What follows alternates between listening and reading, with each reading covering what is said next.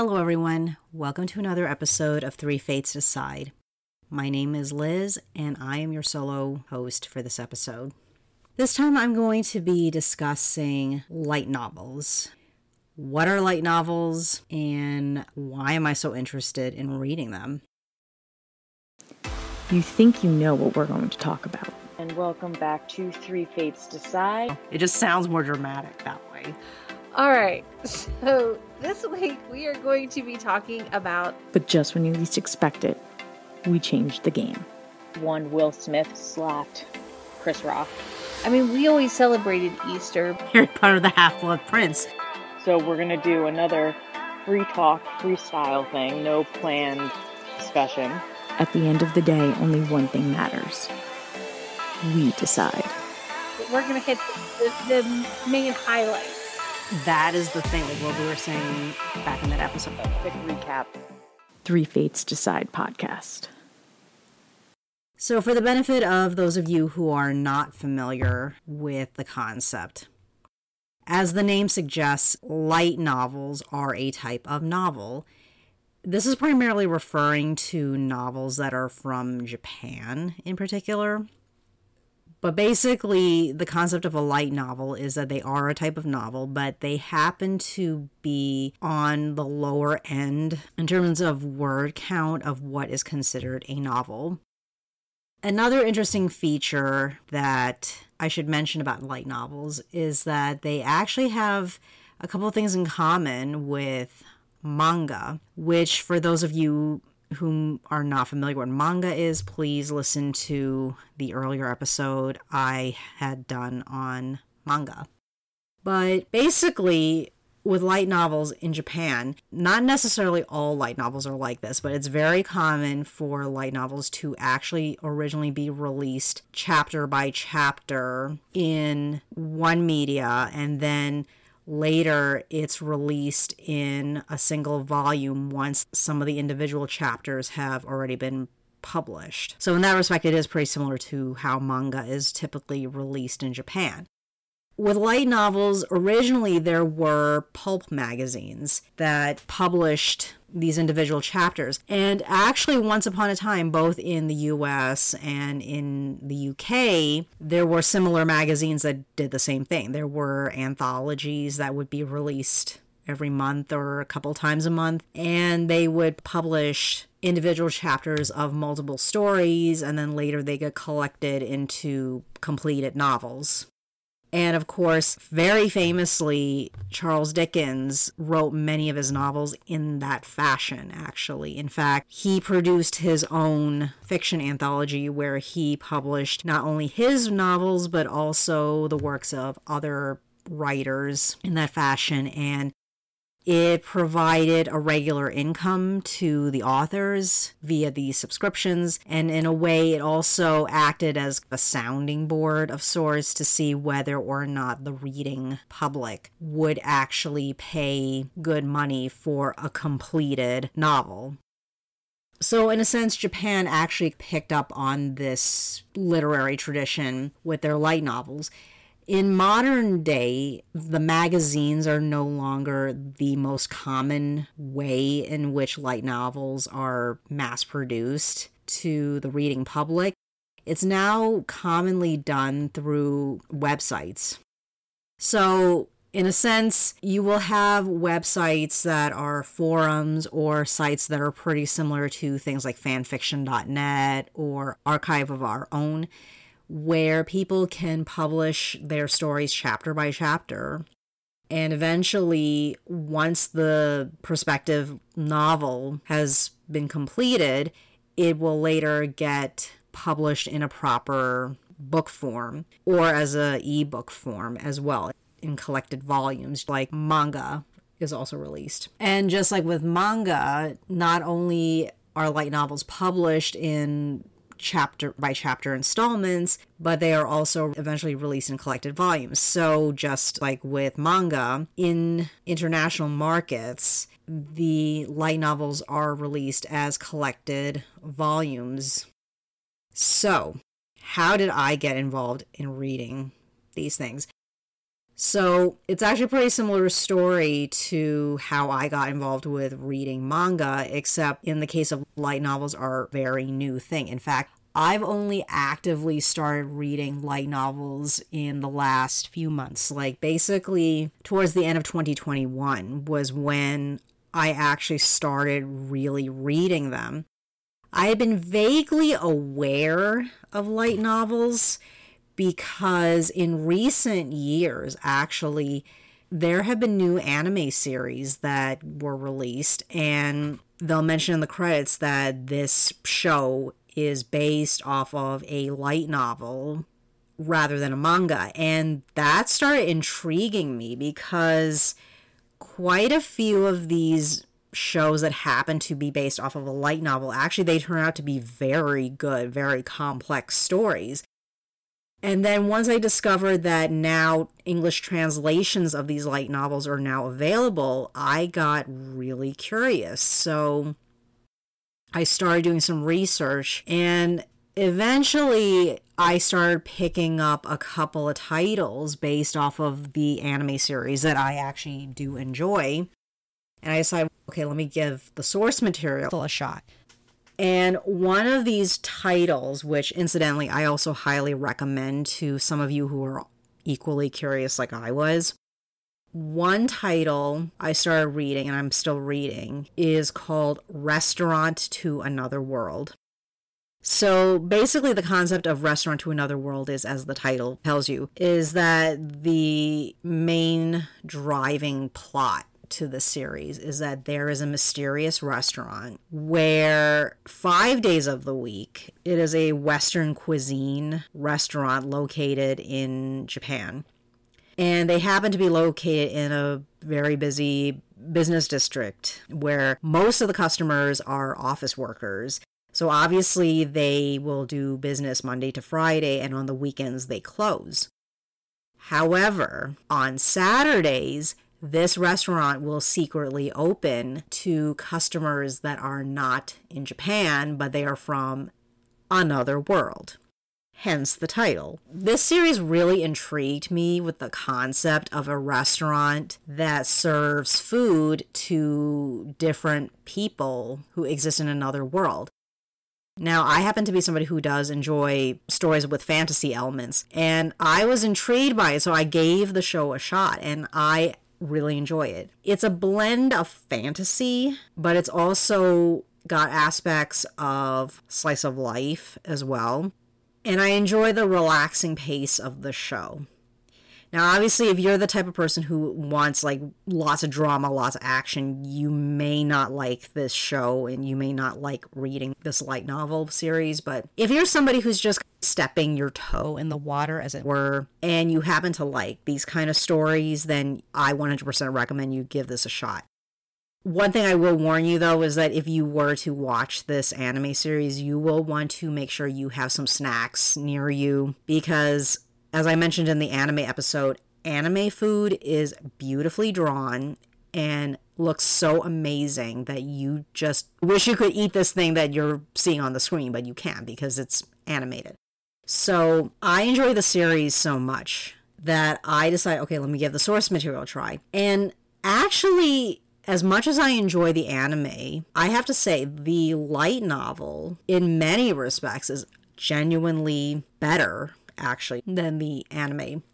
Now, part of it is because in the adaptation process, not all of the chapters were adapted for the show.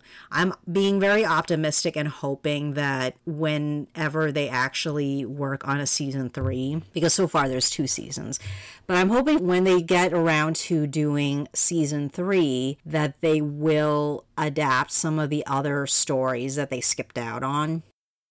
But also, what I like about the light novel is that in the anime series, you do get some world building. But in the light novel, you get a lot more world building. There are interesting details that were not included in the anime that you read in the novels, and you wind up really appreciating the amount of details that get included that really expand the reader's understanding and knowledge of this alternate world that the restaurant connects to.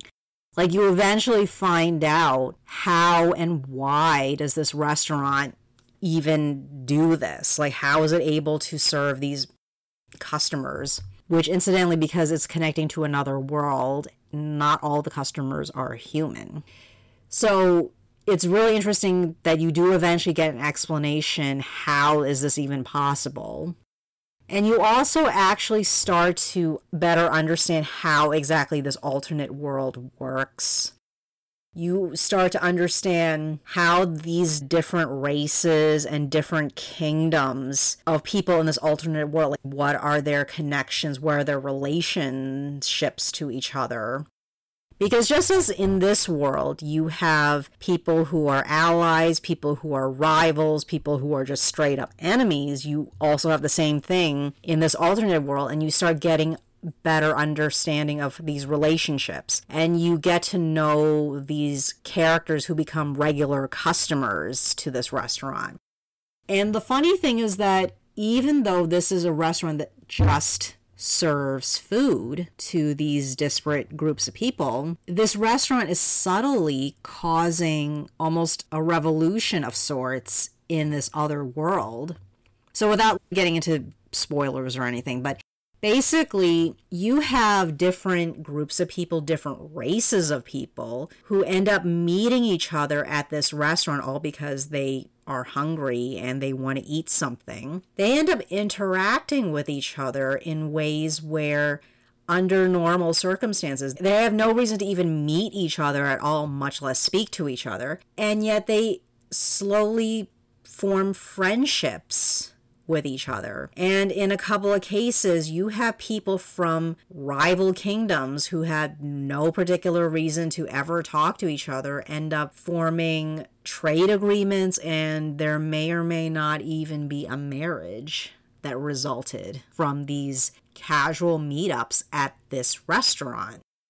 And on top of that, because so many dishes served at this restaurant do not exist in this fantasy world, some of these customers actually have the initiative to try to recreate some of these dishes that they tasted from this restaurant. And along the way, some of these recreations end up creating by themselves a food revolution in this fantasy world. So it's just amazing to me how just through the power of food, just by this restaurant existing and showing up once a week in this alternate world, it's altered so many things to improve the lives of people who exist in this other world. And yet most of the people in this other world will never know this restaurant exists. And it's all because a few lucky random people accidentally discover these portals that give them access to this restaurant. They eat the food there. They bring new concepts and new connections and new relationships back home with them. And they start making all these changes that will hopefully improve the future of all these different countries in this world. And it's honestly a very beautiful concept to me. So I've already read the 5 volumes that have already been published and translated. I'm currently waiting for the 6th volume to come out because it's been a few months since volume 5 came out. And I'm very eager to see what happens next. It's unclear from my limited research as to whether this novel series has actually been completed in Japan, or if the author is still writing them, or if they've just gone on hiatus or quit or whatever. So I really don't know. But I've heard that there's a 6th volume coming out very soon. And of course, because I loved this series, it's basically opened the floodgates for me, and now I am constantly on the lookout for new titles to read. And there's another series that I've also caught up on that's also a very fun, amusing title. Now, I have to admit, in some of the volumes, it's a little redundant in some respects, but it's entertaining enough to me that I'm actually still reading it, and I'm eagerly awaiting for eventually volume 12, which I hope is a thing altogether. I never saw any official announcements by the English translator / publisher, who obviously has a calendar where they post what titles they're releasing when. And the name of this title is called Campfire Cooking in Another World with My Absurd Skill. Incidentally, for those of you who are not familiar with manga, anime, light novels, what have you, it's not unheard of for Japanese titles to be these really long, wordy titles that, in a sense, spoils what the story is about. But it's also part of the charm. At any rate, this series is a funny series where basically you have a guy who winds up in an alternate world that's a fantasy world, and he has to survive being in this new world, and all sorts of crazy adventures and all sorts of wackiness ensues. Now, this particular title and actually Restaurant to Another World, they both fit a certain subgenre of fantasy that exists in Japan, which is called isekai. And if you're interested in learning more about what isekai actually is, stay tuned. I intend to do another solo episode where I expand on isekai. But as a sort of preview to that upcoming solo episode that you will hear from me very soon, the concept of isekai is basically, like I said, a subgenre within fantasy. The most common translation for the term isekai is otherworld. So, in other words, any story that fits within this subgenre of isekai, the commonality is that it involves a character who's somehow transported from one world into another one. So, one of the most common examples of this would be people from this world, which, since this is Japanese, obviously these would be Japanese people, end up somehow teleported to another world. Hence, isekai. And again, I will expand upon this a little bit more when I do the isekai episode, but it's a very fun concept that I personally found myself really interested in reading. And actually, as I kept thinking about it, I'm familiar with some non-Japanese stories that also actually use this isekai concept. But the thing is that there is no term in English for this concept. You just describe the story as, okay, this person somehow got sent to another world of some sort, and that's about it. Meanwhile, in the Japanese context, the moment you use the term isekai, immediately it's understood what the general concept of this story is. So, this particular series, Campfire Cooking, is silly in some respects, but it's also fun because, again, you have this guy who gets transported to this fantasy world, and he finds out that it's a one-way trip kind of a thing because, of course, naturally there's a lot of magic involved in these situations. The magic involved involves so much energy that it's basically a one-way ticket.